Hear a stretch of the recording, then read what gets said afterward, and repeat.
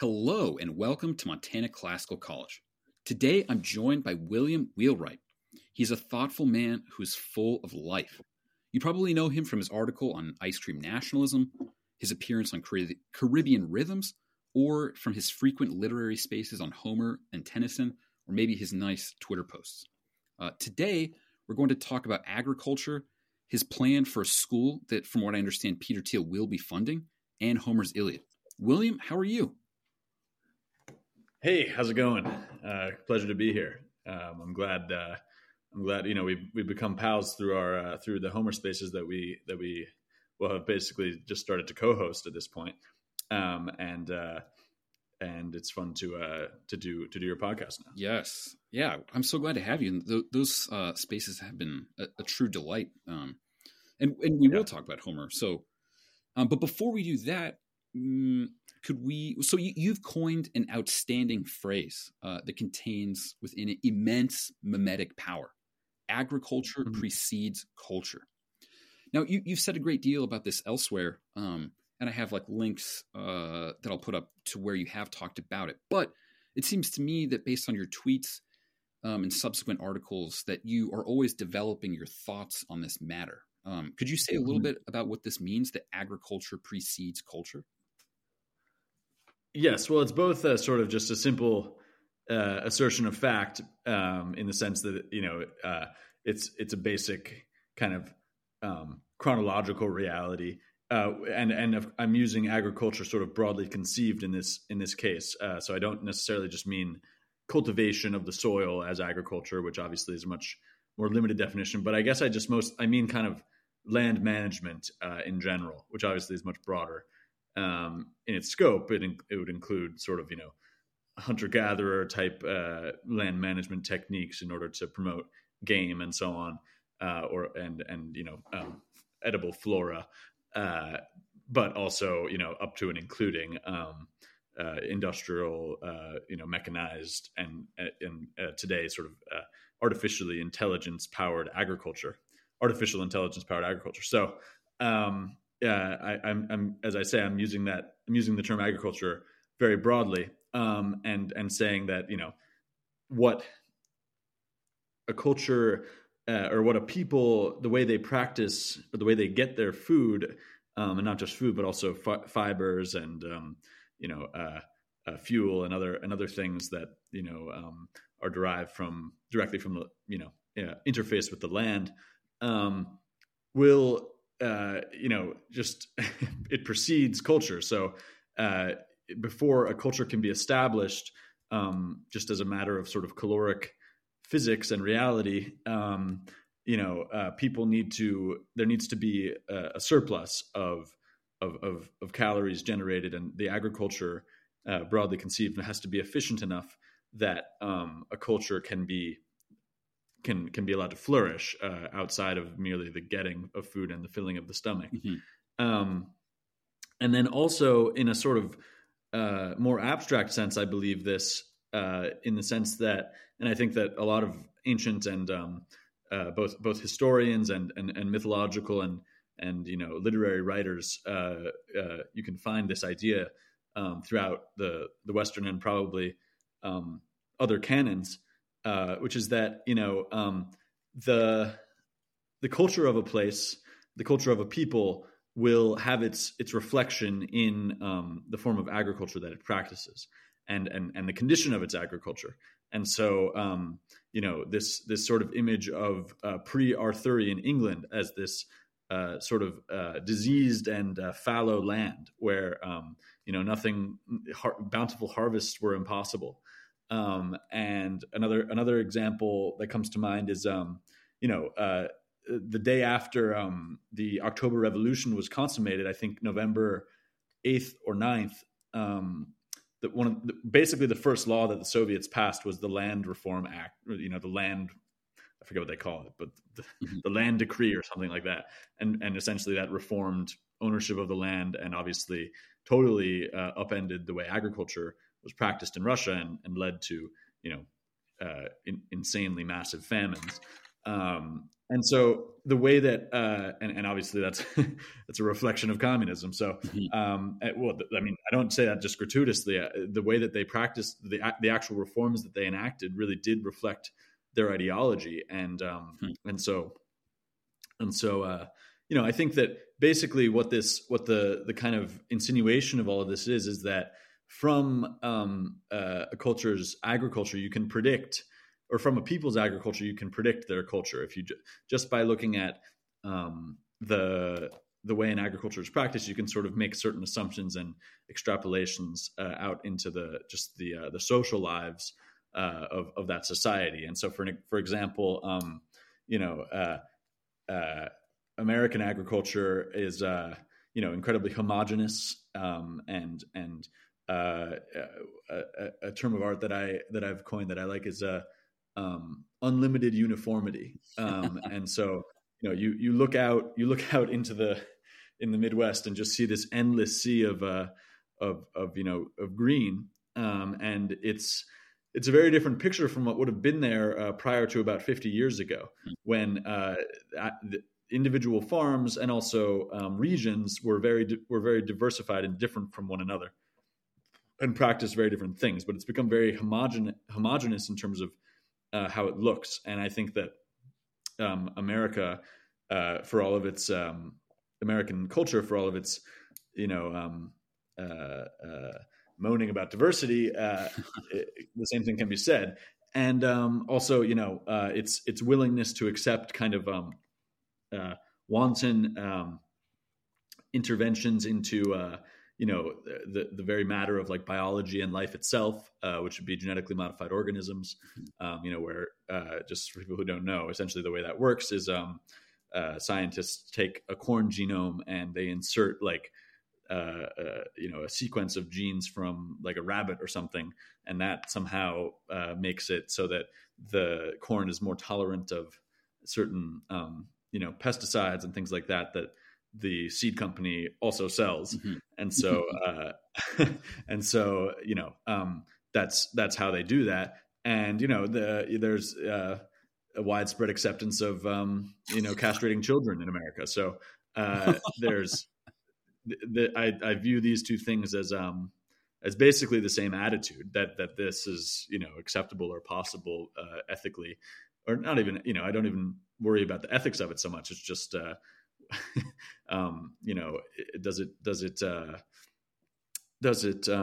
is it smart? Is it reflective of a thriving society and culture? I think not. So the point is that they both kind of proceed from the same hubris with regard to the stuff of life. Right. Yeah, that's really interesting. Yeah, and just that the look of it, even as you point out, somehow there's a correspondence between that and like other cultural things. It is like striking how all of these things fit together. It also makes me think too, that like, and I'm sure you've obviously thought about this kind of thing, but like just that, what you eat like constitutes like what you are. Like I think about, growing up, like probably from the ages of like 5 through 18, I had Captain Crunch and Fruity Pebbles every day. So like the most formative time of my life, that's what constituted like my being. It's unfortunate in retrospect, but all you can do is, not do that later, I guess. But so this is really interesting because I think, I don't know, maybe not much is known about like right-wing environmentalism. And it seems to me that it's much different than left-wing environmentalism. And there's a quote that you have from your article, like Agriculture as Art, that starts to spell this out. So you say, quote, this is like a leftist, I guess you could say a left-wing approach to environmentalism. You say, an anthropology of acrimony between man and his planet, the highest possible aspiration of which is neutrality, a parallel existence devoid of contact, in which human beings will, one day, literally hover contactlessly over the surface of the earth. But in such a world, we would lose the will to live and reproduce, as so many already have in today's world.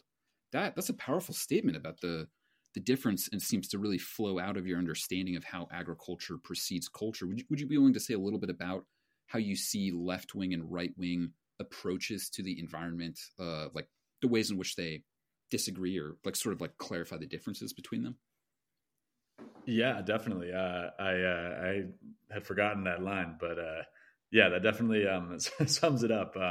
I think I think yes, and I came into intimate contact with sort of leftist environmentalism, unbeknownst to sort of unaware of myself in high school and college, assuming that it was all hunky dory, and sort of quickly became disabused of that notion, Mhm. and and yeah, I think ultimately the sort of the organizing principle of leftist environmentalism is very similar to it's a great example actually of what I'm talking about with the agricultural connection to culture. The leftist organizing principle of environmentalism is neutrality, which is ultimately just saying that it would be better if mankind had never existed at all.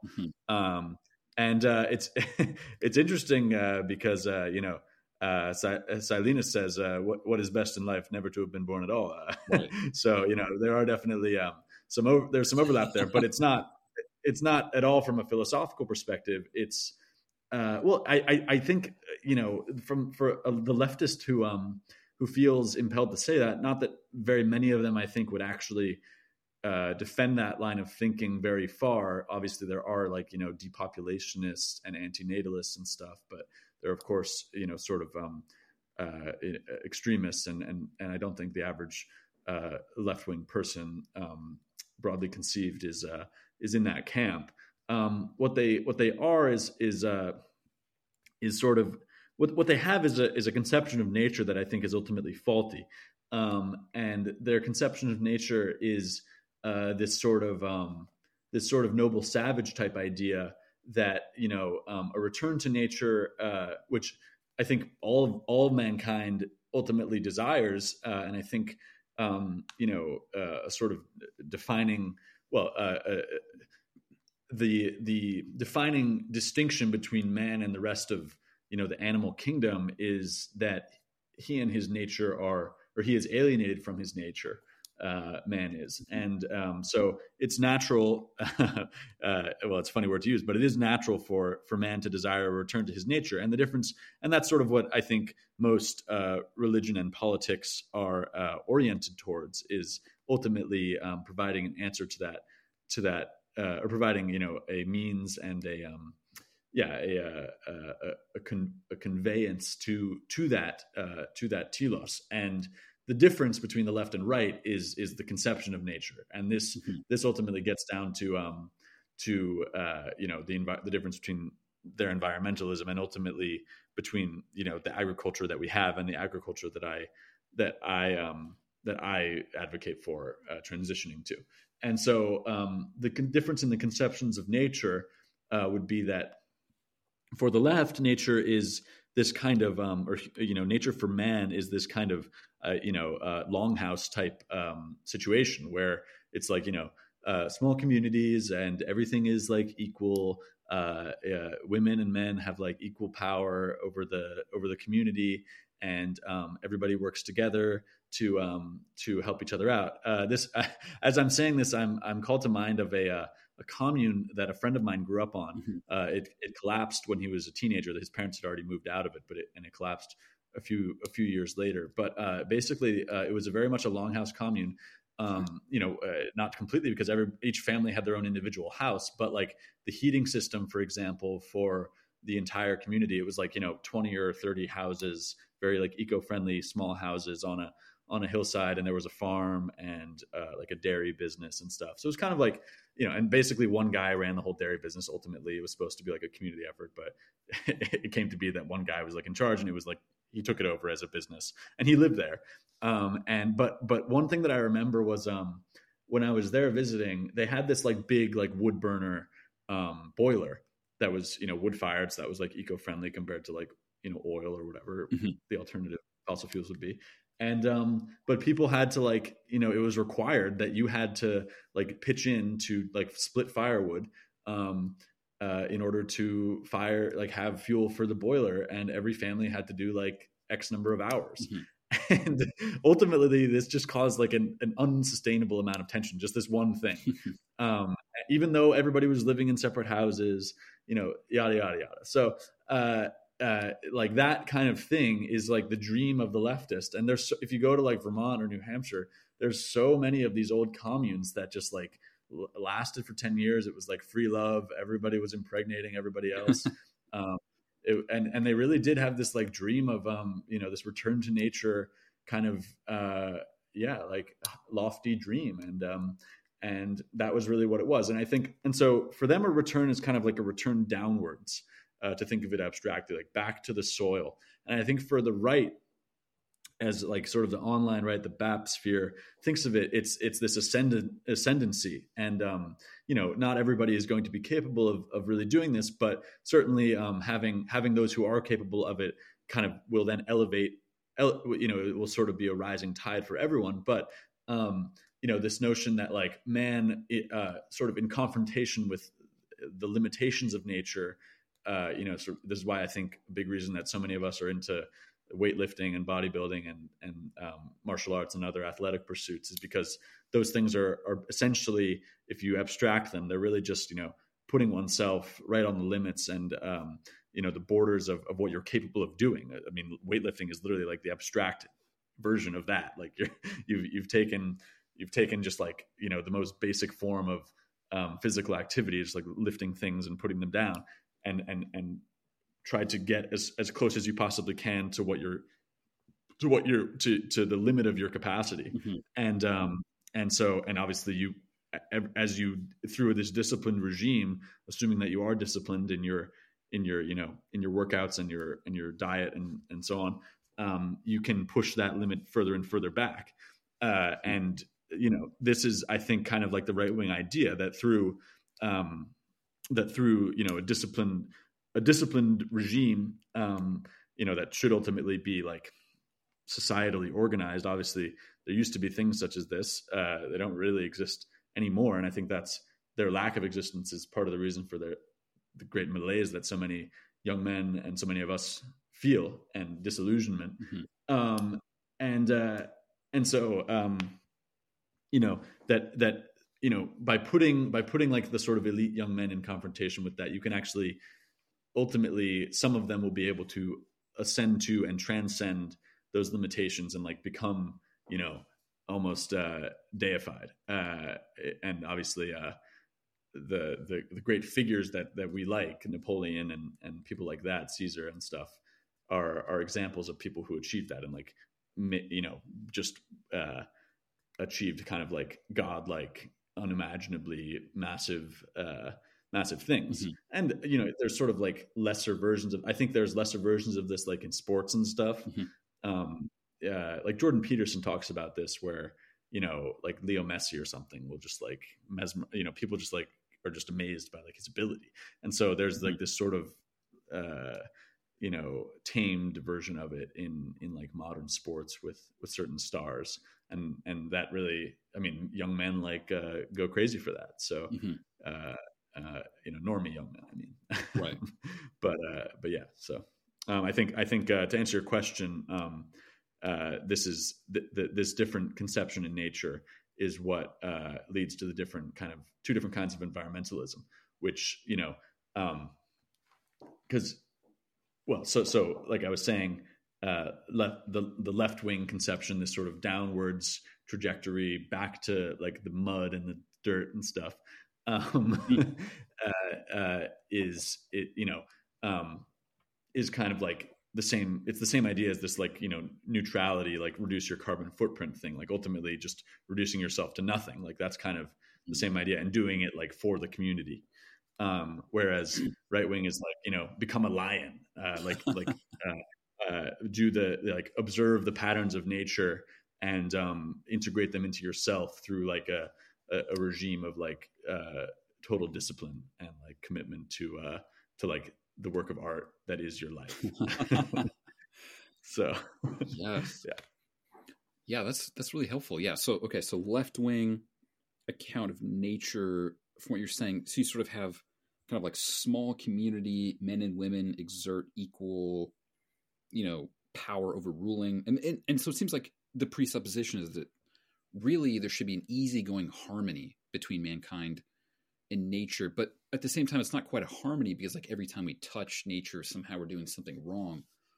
And there's a kind of like downwards image on one hand, and it seems like it's something like too that you see with like the environmentalism of today is like, well, we don't want to die. It's about like avoiding something bad, whereas like the right wing account that you're proposing seems to say like, no, it's not really about like avoiding death. It's about like extending yourself, like reaching towards the stars, like transcending your limits in some kind of way.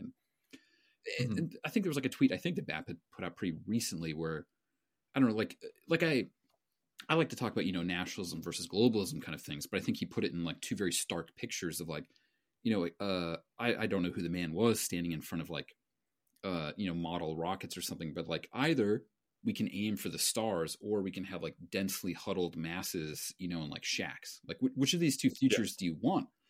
I mean, it seems like that kind of corresponds to the two different ideas of nature that you had proposed. 100%. Yeah. And that all of your actions like politically presuppose one of those futures or the other in a certain sense. Yep. Yeah, that's really helpful. So then thinking about elite young men who want to transcend these limits and create a beautiful future for themselves and for those that they love, you have started to think about a school that sort of is undergirded by the holistic understanding of agriculture and human life that you have presented here. And you are in correspondence with Peter Thiel, and you discuss this in Raw Egg Nationalist's Man's World magazine. But before we talk about the school, there was something really striking in the essay that kind of, it's almost kind of an aside that in some sense could be developed into its whole, own like article or conversation on its own. But you noted that there's a kind of like over immersion of human beings right now in the internet's man-made realities, and that these realities can potentially condition us into thinking about nature and biology in a kind of, in a distorted way or in a way that makes us almost forget about those things. Would you be willing to say a little bit about the potentially, like, because obviously there's really good things that the internet brings about, like reading groups on Homer's Iliad, like that's like a net gain.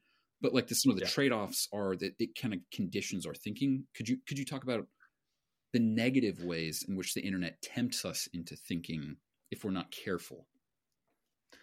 Yeah, well, I think it ultimately it tempts us into just dissociating from our bodies and from the physical world, and that's, I think, for people like Mark Zuckerberg or whatever, the full untethering of the I guess like the consciousness is how they would put it, from the physical world, and and the transposition of the consciousness into a so-called metaverse is kind of like the end state of the internet. And that aligns very well with like leftist visions of the future. So much of especially like their recent their sort of like post Marxist beliefs, basically dream about and imagine a metaverse like reality where such things as like changing your gender or your sex actually is possible, because you're not being limited and confounded by your meat suit. And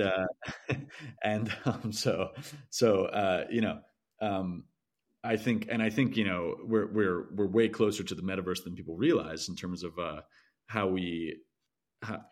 certainly Twitter addicts, which many of us are, myself included, are already have our not one foot in the metaverse, but certainly one, like at least part of our brains in it, by being so online. And so I think, at least for me personally, I try to it's easy because I have a farm and stuff, so I sympathize with people who are on some godforsaken place like a college campus or an urban center in America where the Twitter sphere and the metaverse actually looks appealing. And actually, I think making the physical world as shitty as possible is part of the marketing strategy for Meta. So certainly crime-ridden cities and blue-haired harridans making your life hell on a college campus if you're a handsome white man is part of the plan. So I understand and I sympathize, but But so I think that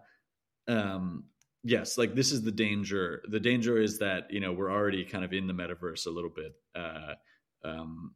accidentally, and it doesn't take like that big of a logical leap to for somebody who's like extremely online to just and who like plays video games to like put on a VR headset and just like live in it full time. And I don't think many of our guys are like that, but I do think that there's that's just like going to happen for as soon as that technology is really available and compelling. It's just not that big of a step from where a lot of people already are in terms of how they spend their lives. So wrapped up in fake realities that are only like semi tethered to some like earthly grounding. And and so I think the solution to that is like just a radical reassertion of the the sacredness of the body. And I have a piece hopefully coming sometime soon. I don't know where it's going to be, but about the body and Christianity, because Nietzsche's a huge critic of Christianity, and specifically Paul's sort of hatred, I think he calls it, of the body, and this notion of Christianity as a religion almost purely of the spirit, and first and foremost of the spirit. And I think the thing that assertion has to contend with is the fact that not to get too sidetracked, but I'll just tell you as a teaser of this essay that's coming out, is the fact that Christianity is founded upon belief in the incarnation, and we have to if you're going to like defend Paul's assertions, which they certainly are very anti-corporeal, some of them. What are you going to do about the fact that we worship an incarnate God? And that the entire everything is about the body, that he was he clothed himself in flesh, became man, was born just like anyone else was, and lived in his body, and experienced bodily temptation, and ultimately underwent bodily torture and crucifixion. All of this must be integrated into our understanding. And so I think just to not bury the lead and get back to the point, I think that in modernity, a central error of modernity that ties into this internet question is the error of mistaking the mind for the soul or the spirit. And a good way of analogizing that is just this, like the idea that like thinking is praying, for example. And like that when you pray, all you're doing is like thinking thoughts. And I don't believe that that's what prayer is. Not that it's like mutually exclusive with thought, but I believe that, and have one of my like earliest beliefs was that like spiritual growth and spiritual understanding comes from moments of like when you and through practices that enable you to silence thought and to kind of subdue the mind and re-enthrone the soul, which I think for so many different reasons has been kind of exiled as the rightful king of like the individual's entity.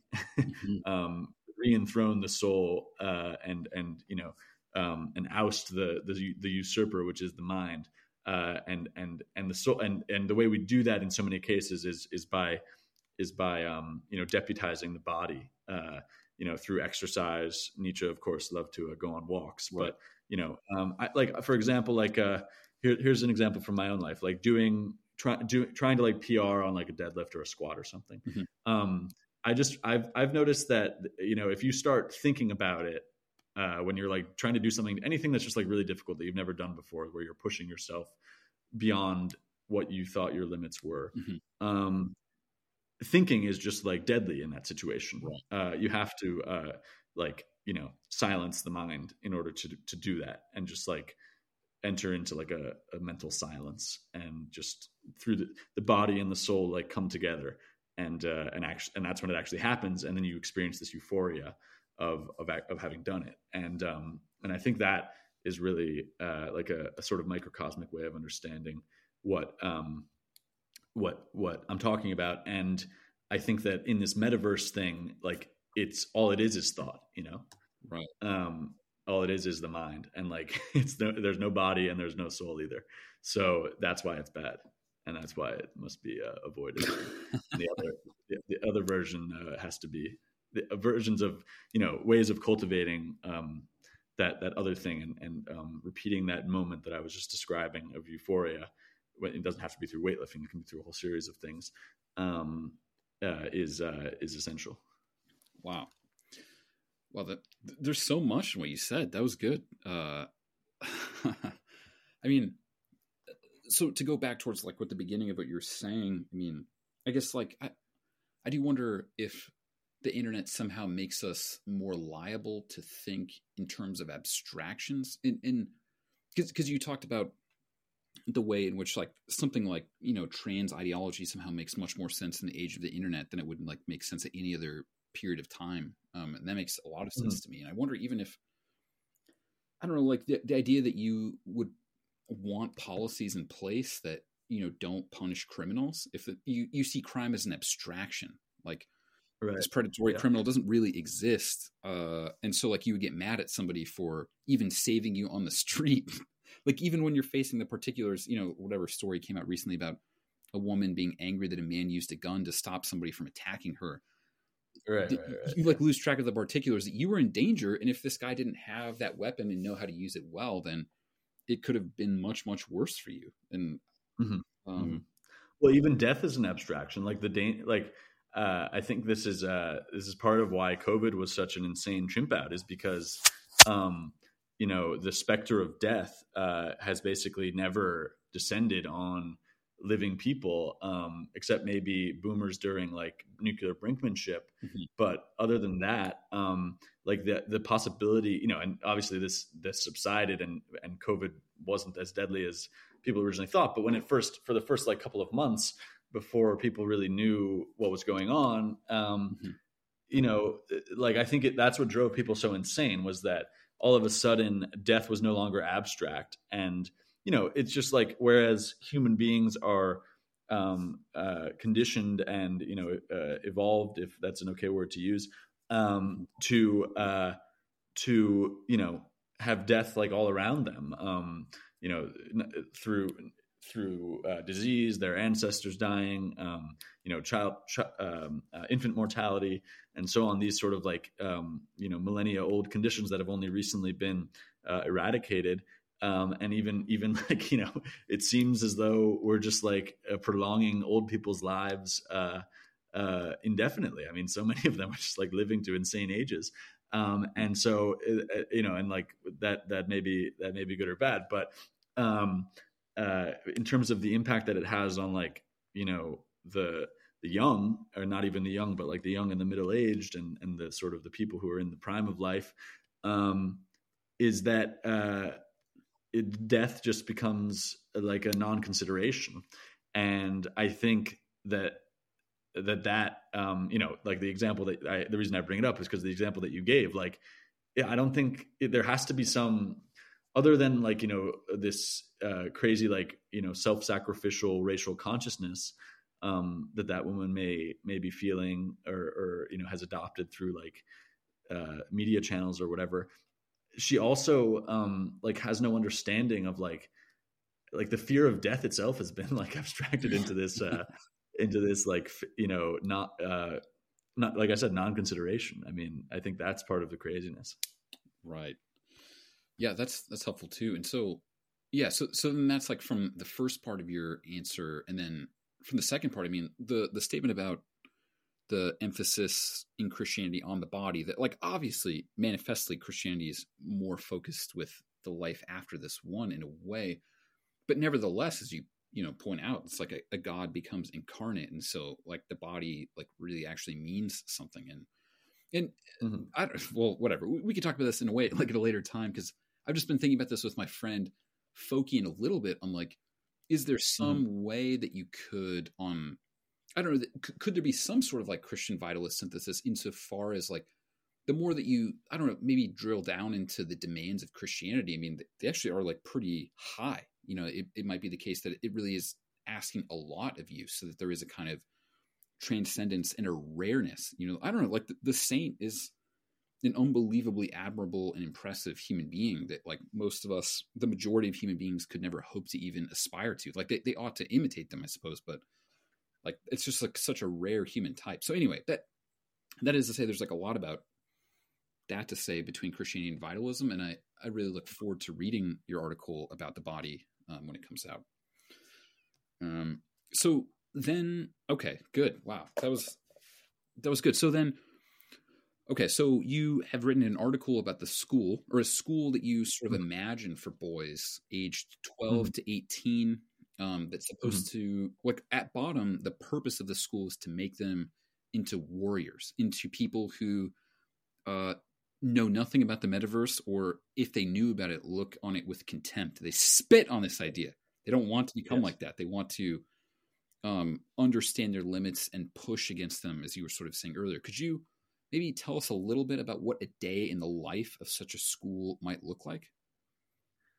Yes. Well, my idea is that it would be in a harsh terrain, somewhere mountainous and remote, and the boys would have agricultural responsibilities, mainly pastoral, so herding, on horseback, herding cows and sheep and other things. And I think that doesn't take all day, especially with a lot of guys. But my sort of we can get into all my agricultural ideas, but they would be moving the animals frequently, and just making sure doing other chores related to care for the animals. And of course, on some days there's more involved things that you have to do, but most days that's just moving their water and things like that. And so I imagine, a large herd, hundreds of head of cattle or more, and being tended to by a group of a few dozen young cowboys and masters, teachers, and then other than those sorts of chores, I imagine the kind of school day split between physical education in en plein air. Well, everything would be en plein air, actually, except in the most inclement of weather.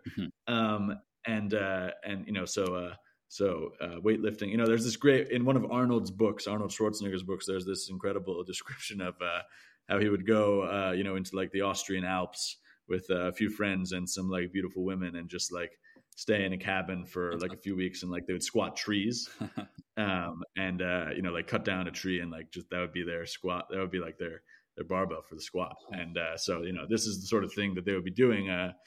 Pull-ups on tree branches, obviously martial arts against each other, sparring and things like that, and just classical feats of athleticism, javelin, discus, shot put, things like this.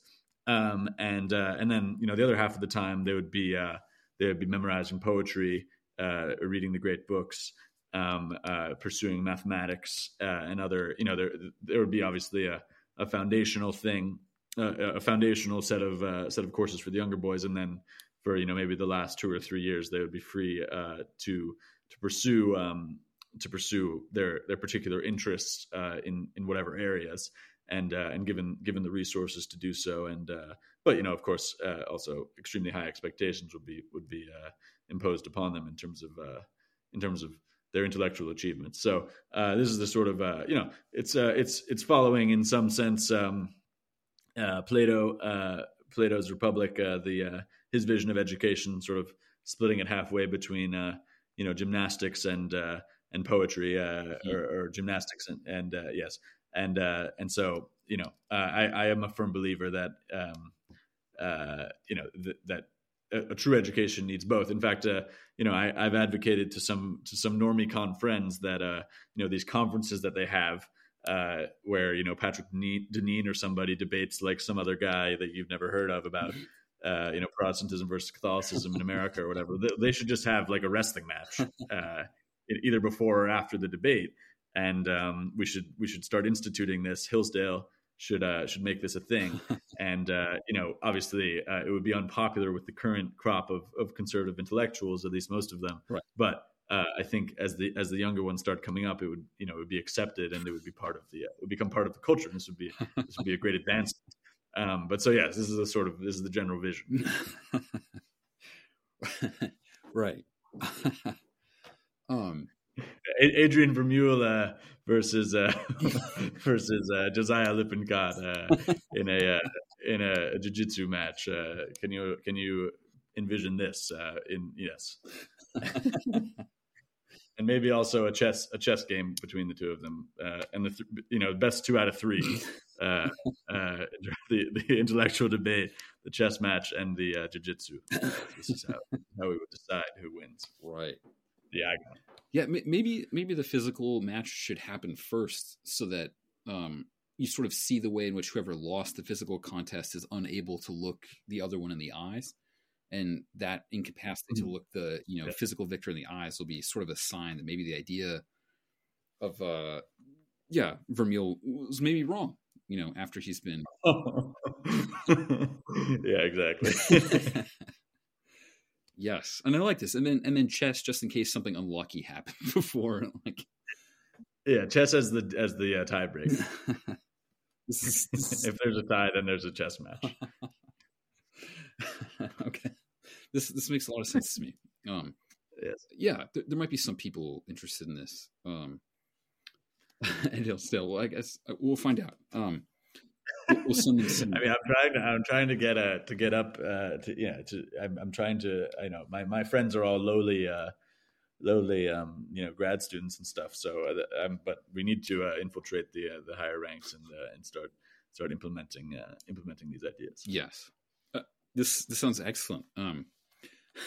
So then, I mean, there's obviously more to say about the school, but maybe with a view to time, we can sort of turn towards the Iliad. Yes. Because I think we got to know each other a little bit through doing. You started this series long ago, reading Alexander Pope's translation of Homer's Iliad, and I think maybe around book 9, I joined. I might have missed 1 or 2 since then, but I've really really enjoyed these conversations, and I was wondering what led you to start reading this translation, Pope's translation of the Iliad, online, and then having these discussion groups. And then I wonder if you could say, what do you take to be special about Alexander Pope's translation of the Iliad? Like, why that translation and not others for this particular reading of it?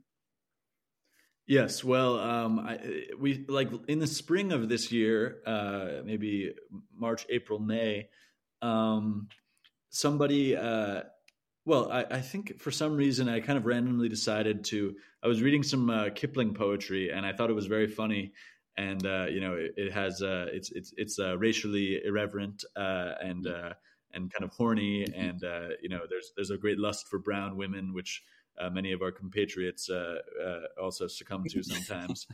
So I thought it would be funny to just have a Rudyard Kipling reading. And then we did that, and I don't think any of these are recorded, these earlier ones, unfortunately. But they were very funny, and lots of people joined, and it was a raucous, sort of alehouse type Tortuga time, and they were great. And then we started doing other poetry readings from that, and then my friend Malmesbury Man, I believe it was either him, I think it was him, and in conjunction with Enoch Powell, Mog the Urbanite. Those two guys were the ones who I knew about Pope's translation. I had never really read it, but they were the ones who said, like, when is Wheelwright going to read the entirety of the Iliad on a space? And I just took that as a challenge. Not that I could do it in one reading, but took that as a challenge, and just started. Shortly after those original spaces, I kind of ran out of poems that I I really wanted to read, and that were fun. Mm-hmm. Not that I really ran out, but none were really coming to mind. So I said, well, I might as well just start reading Pope's translation of the Iliad. So one day I just completely randomly started doing that, and it was a bit haphazard for the first few books, and then we finally settled it. Country joined, and he was kind of he was the original co-host. He still is. He's been absent for a few weeks. He's detained right now in a military prison in Thailand, I think. But so we were doing that, and then Montana came in, and it's been fantastic. We're almost done with the Iliad. The plan is to start the Odyssey in the new year. Yes. So everybody should start preparing the Odyssey. And you usually do this on Friday nights, unless extremely difficult circumstances emerge which detain you. Yes, exactly. Yes, right. Sometimes we all are attacked at various moments, and there's nothing you can really do when it happens, other than to endure it. Mossad has been particularly active recently. They've called on me several times in recent weeks to perform certain covert operations, but I can't talk about that. No, and you shouldn't. Not here. So okay, good. So I think we'd gotten to book like 19 of the Iliad. Yes, we just read 19. Yes, 20 will be next week. Yeah. So then, do you have a favorite moment from the Iliad? Is there some moment that seems to be especially illuminating about the way that a human being is, or a moment that's especially funny to you, or just, I don't know, is there a moment that stands out to you? Like when you think of the Iliad, is there something that just strikes you immediately before the other moments do? Well, I think the Iliad really starts to get truly magical around book 14. And I believe it's in 14. It might be 15, but the scene where Hera seduces Zeus, and where the scene where she's in her boudoir and she's preparing like her whole getup. I just find that to be unbelievably beautifully written and sexy, and that certainly has captivated me from a young age. But as I've gotten older, I've grown in appreciation for what's his name? The death of Sarpedon. Mm-hmm. That's a very beautiful scene, killed by Patroclus. Mm-hmm. And let me think. The book we just read has that beautiful passage from Briseis that I always was moved by, where she eulogizes Patroclus. And just obviously every scene with Achilles is crazy. He's not really in the lion's share of the Iliad. He's still the main character, but he's not. He only has lines in book 9, obviously book 1, mm-hmm. and then book 9, and then it's not really until 17 or 18 that we really hear much dialogue from him again, when finally he hears that Patroclus has died. But I do love that scene we talked about, maybe book 16 or 17, where he goes out on the rampart, and I like to imagine that he does this in the nude, and he completely changes the course of battle just by appearing, and without actually doing any fighting. He just shows himself, and with just the sight of him inspires the Greeks to rebuff the Trojans and send them back to Troy. But yes, I think, one of the biggest things you've helped me with is understanding Hector. And I never really, you've really turned me against Hector. Not that I really liked him that much, but I liked the scene in book 6, I think, where he and Andromache share that kind of tender moment, mm-hmm. With the baby, and the baby doesn't recognize him and all that. And I remember my Spanish teacher, who was a great mentor to me.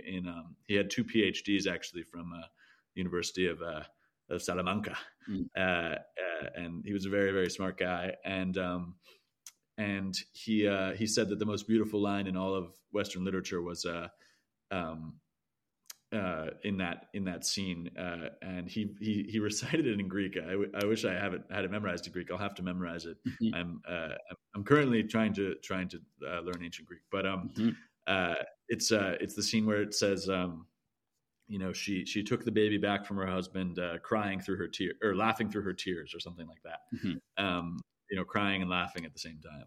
And he said that was his favorite line in all of Western literature. So I always had a tender spot for that bit as well. But Hector, he really is. There's no denying that he's kind of a hothead, and although he's a good he's like certainly one of the best warriors. He's not the best, and he's not that wise in counsel. He doesn't take good advice when he gets it. And of course, from reading the mysterious Yellow Book, Costa Alamario, mysterious philosopher, talking about Phronesis and Andrea, courage in battle and wisdom in counsel, as being the two kind of sub criteria of arete. Then I don't think that you can say that Hector has wisdom and counsel, to be honest. And I hadn't really analyzed him as closely in my previous readings as we have been in our readings. And I'm grateful to you for helping me to look more closely at him. Yeah. Well, yeah, I remember the first course I took. Somehow I ended up reading the Iliad 3 times in college, which is like really good. I think that's like probably almost doesn't happen anymore. But at any rate, the teacher I had, maybe she said one thing. Well, I took 2 classes with her. In the first class that I took with her, she said, some students will be capable of getting an A in this class, and some of you won't be able to. It's not possible for you. I'd never heard anybody say that in my entire life. And so then I was like, wow, I want to make sure I'm one of the few, not the many. This is like very important. And then the second thing, she said many interesting things, but the next thing she'd said, I think I went to like office hours to sort of, because she was saying that Achilles was vastly superior to Hector. And I myself thought, I was like, I don't know, I kind of like Hector. Maybe he's better than Achilles. And then she was like, Mr. Montana Classical College, like if you take away one thing from this class, I don't want to be too dogmatic, but this is one thing that you cannot do.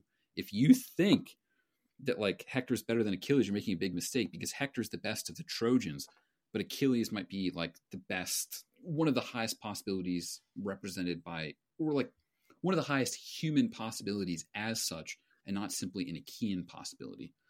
And I don't know, that like kind of stuck with me. It made me think like, wow, the next time I read this, maybe I'll like pay attention to this like particular theme. And so I'm indebted, I guess in that sense, to this particular teacher. Yes, that reminds me to add two other favorite moments. The first when Achilles is sending we talked about this on the Spaces, but when Achilles is sort of giving this pump up speech to the Myrmidons before he sends them out with Patroclus in his armor, and he says to Patroclus, I wish it could just be you and me. Wow. And like basically says like, I wish we could annihilate everything that exists, and it would just be us like sitting like enjoying some tobacco or something on the ashes of Troy, and everybody else, including all of our like friends, were dead. And so like it's just so nobody else has like license to say something like that. And then the other moment after Patroclus has died, which we talked about just the other night, where he says that he one of the reasons, one of the things we're wondering this whole time is like, why does he love Patroclus so much? What's so great about Patroclus? And it's not like Homer, a modern novelist might gives any kind of like psychological insight into like the charm of Patroclus, really. Right. We only really hear from him in book 16 or so, when he goes out to when he tries to convince Achilles and succeeds in convincing Achilles to let him go fight. And but after he's dead, we hear all of these people like Briseis, as I mentioned, eulogize him, and we really get the sense of him as a very kind of sensitive young man. And Achilles says, I know that I had already resigned myself to the fate of dying here, and I wanted Patroclus to be my son's like foster father, my son who's back in Greece. And that was another just like very moving moment that I had never really honestly paid that much attention to before. This is my third or fourth time reading the Iliad, and all different. I've read Fagles probably twice, and Lattimore I read last summer, and so this is the first time reading Pope, so yeah, like, and I just it never stuck out to me that was his part of the reason for his great mourning, and it gives you, it doesn't give a direct sense of Patroclus' character, but it certainly gives an indirect kind of endorsement of him by Achilles. That's because it's such a sensitive and obviously tender, and it has nothing to do with like his courage on the battlefield or anything. It's just like how many people are there who you or I would want to take care of our son if we died. So right. That kind of thing. So it's very human, and that was moving. Yes. The other night. Yeah. Wow. Well, I think this strikes me as a beautiful way to end. There are many serious things, many funny things, and I think that's how it ought to be. Yes. Do you have any final thoughts, William? Well, this has been terrific. This has been one of the best conversations I've had on a podcast. So I've really enjoyed getting to know you via the Iliad, and I hope I'll be able to come on again sometime. Yes, that would be awesome. I look forward to talking about the Iliad next Friday. Beautiful. All right. Well, William Wheelwright and Brian Cerberus Wilson are out.